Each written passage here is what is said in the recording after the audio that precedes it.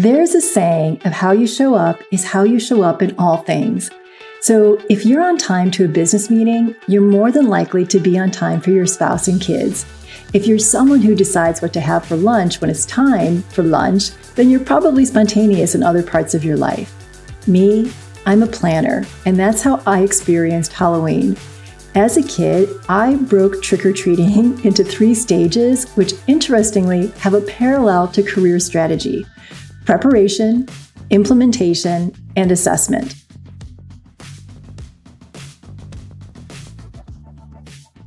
Hey everyone, I'm Laverne McKinnon, and welcome to the Moonshot Mentor blogcast. I'm a certified career coach and grief recovery specialist. I help ambitious-driven people feel confident, empowered, and excited after experiencing a career setback. Whether it's from feeling stuck in a tough period or frustration from slow progress, I offer up tools and resources to revamp your path to career success. Today, we're delving into Halloween with a twist. It's not just about the candy, it's about strategic career moves. Life's a lot like Halloween, a blend of fun and strategy. So let's put on our metaphorical costumes and uncover how Halloween's 3 stages can pave the way for career success. And keep an ear out for how these holiday lessons translate into your professional journey. So the first stage is preparation. Preparation is the key that unlocks confidence. It's the ability to problem solve with ease and grace. It saves money, time, and energy. It greases the wheels and helps to make an experience feel more enjoyable.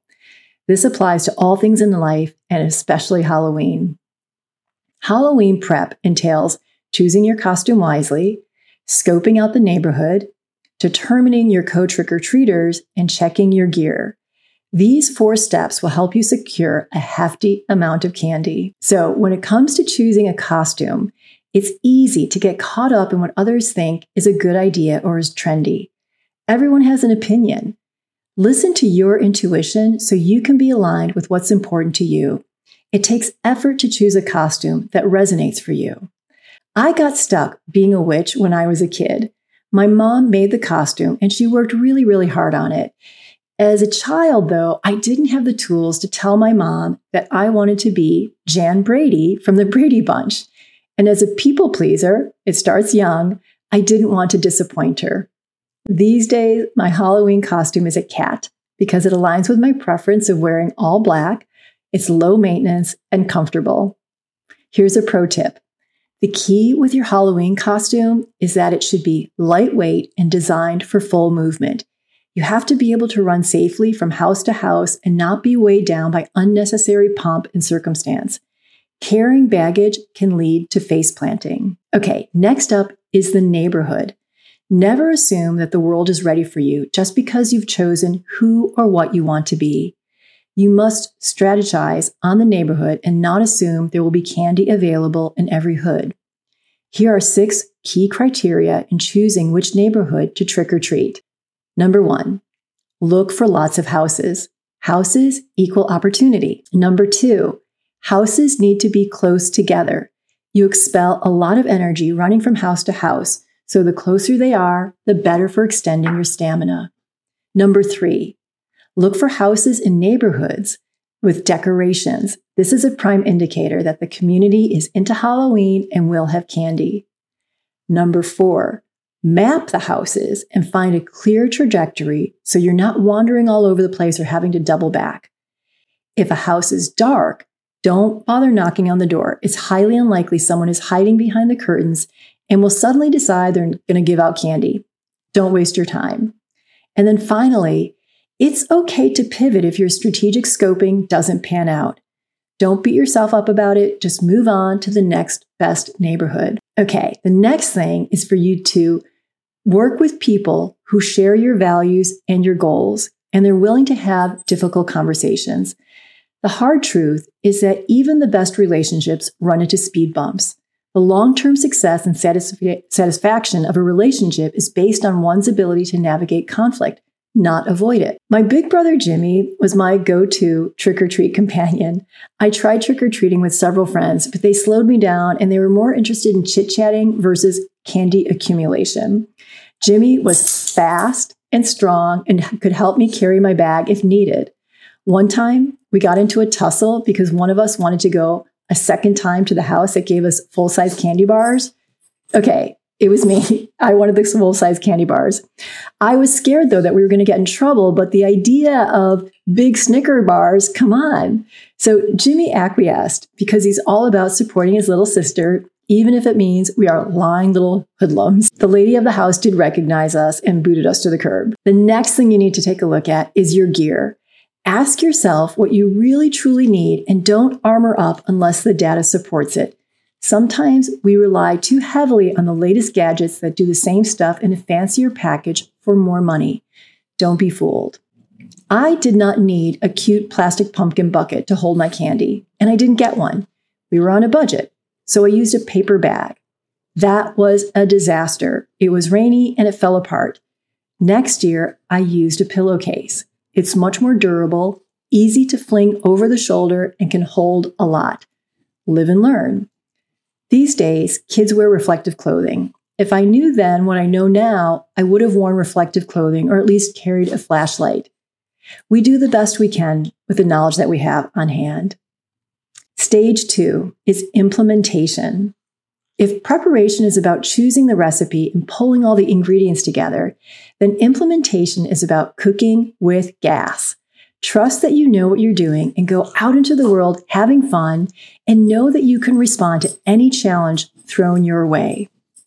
Implementation has 2 categories: the rules of the road and an exit strategy. Identify the rules of the road. It's so important to recognize that just because something exists in your world, it does not necessarily exist in the rest of the world. It's your responsibility to be curious and seek to understand cultural differences and respect the soil you walk upon. Halloween is a cultural phenomenon that came to America from colonists who were English Puritans and celebrated Samhain.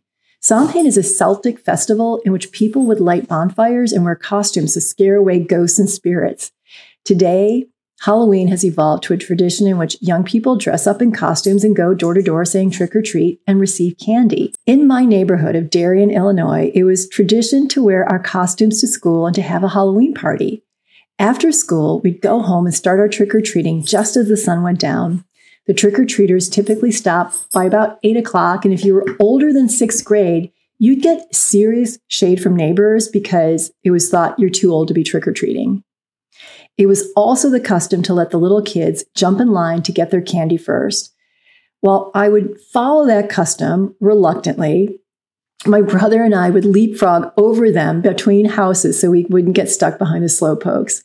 And when we did get stuck waiting in line at the door, we would use the time to catch our breath and get ready for the next sprint.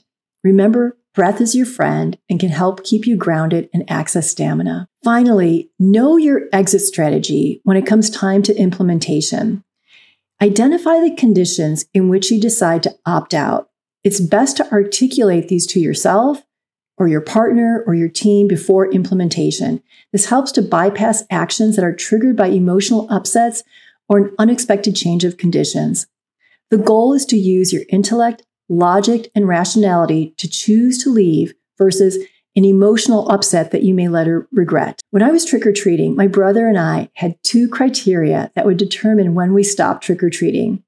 The first was if the bag was too heavy for me to hold. The second was if my bag was too heavy for my brother to hold. Once the bag is at maximum heaviness, it's time to go home and start stage 3. Okay, stage 3 is assessment. One of the best tools you have at your disposal is self-assessment after a project has been completed. Identifying mistakes or misalignments and creating best practices truly helps you to achieve your goals in a more fulfilling and efficient manner. The key to self-assessment is to never judge. Develop data points to help remove judgment from the assessment, and you can always use outside counsel for objectivity. Sometimes we're simply too close to see the truth. Halloween assessment has 6 stages. 1. Dump the candy on the floor. We didn't have dogs or cats, so there was no danger of an animal getting into my stash. But if you have pets, I recommend each person getting their own table to dump the candy on so there's no danger of candy intermingling. Okay, pro tip, revel in the bounty, take stock, and express gratitude. Don't be a jerk. 2, divide the candy into candy piles so that M&Ms go with M&Ms, separated, of course, by plain and peanut, Smarties with Smarties, licorice with licorice, etc., etc. You get the idea. 3rd, count how many pieces of candy there are. How does this compare to previous years? Were you going for more, less, the same? Look for new best practices at this stage to meet your goals. 4, divide candies into 3 categories: favorites, take it or leave it, rejects. Put favorites into one part of the table, like Swedish Fish, Blow Pop, Surprise Ring Pop. The second one, take it or leave it candies, go into another part of the table, Jelly Bellies, Bottle Caps, and then rejects go into another part of the table. Trade the rejects for favorites. Wear a poker face. Do not let your brother know that you don't like peanut butter and chocolate. Being nonchalant can help you swap 1 Milk Dud for 2 Twix bars. Pro tip, don't hoard the take it or leave it candies. If you don't feel passionate, then be willing to let it go. Save your caloric intake for your best candies. And then, of course, eat the candy. Personally, I liked to make my candy last, so I divided up my favorites into 28 piles, so I would have candy for at least 4 weeks. After that time horizon, the candy starts to lose its freshness. Plus, it's almost Thanksgiving, so it's time to move on to a new treat category. There you have it, a Halloween adventure that's also a masterclass in strategic thinking. We've covered preparation, where you build the foundation for your success, implementation, where you execute like a pro, and finally, assessment, where you learn from your haul. Just like in your career, Halloween is about smart choices, navigating obstacles, and constant improvement. Now, as you dive into your candy stash, remember, Halloween isn't just about treats. It's about turning those treats into strategic wins. Number 1, reflect on your professional journey. In what ways have you prepared, implemented, and assessed your career? Which places might you have spent more time and care? What are you most proud of when it comes to career preparation, implementation, and assessment? Second journal prompt. How did you choose your costume? Was your career path actually your choice, or were you living someone else's values? How does your career currently align with your values and life purpose? Does the costume fit? Does it give you the flexibility you need in your life? Third, consider the neighborhood in which you are working. How does your industry align with your values and what's important to you in your life right now? Does the company culture feel like a match to you? If not, what needs to change? If yes, what do you appreciate about your industry and company culture? 4, making mistakes is a part of any journey, whether it's trick-or-treating or in your career. Reflect on a professional setback or misalignment. How can you apply the principles of assessment mentioned in this post to learn from it and grow? 2 more. Take inventory of current professional projects or responsibility. Categorize them into favorites, take it or leave it, and rejects. How can you trade your rejects for favorites in your career, just like you would with Halloween candy? And then finally, think about how you balance fun and strategy in your career. Are there areas where you lean too heavily in one direction and it impacts your success? How can you find the right balance, similar to the way Halloween combines enjoyment and planning? Okay, I hope you have a good time journaling. I would love to hear what you come up with, so please do drop me a comment. And if you enjoy what you hear, please subscribe. Your subscription helps me continue to provide tools and insights to support your career growth, including the importance of grief work. And if you want to work with me, I offer private coaching sessions as well as in-person and virtual group work. Reach out at lavernmckinnon.com to set up a complimentary consultation, and I will see you next week.